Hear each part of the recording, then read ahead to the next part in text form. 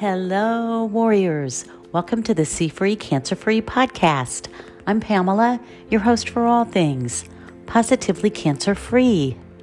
My dear friends, I want to apologize that my podcast has been somewhat sporadic, but with good reason. I just completed a move to Beaufort, South Carolina to be close to my grandbaby.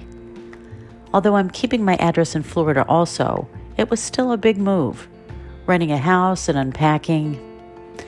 With all that being said, one of the first things I did was go to the local nursery to get some houseplants.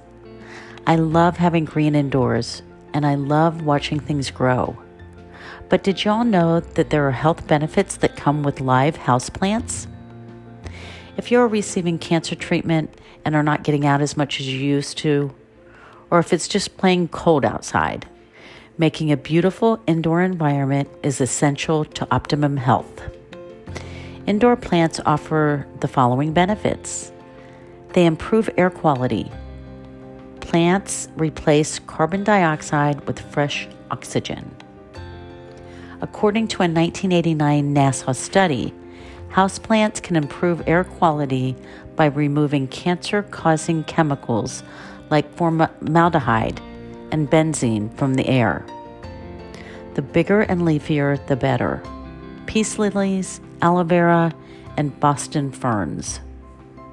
They can also reduce stress. A 2015 study showed that caring for plants reduces stress, and the study participants reported a sense of calm and connection.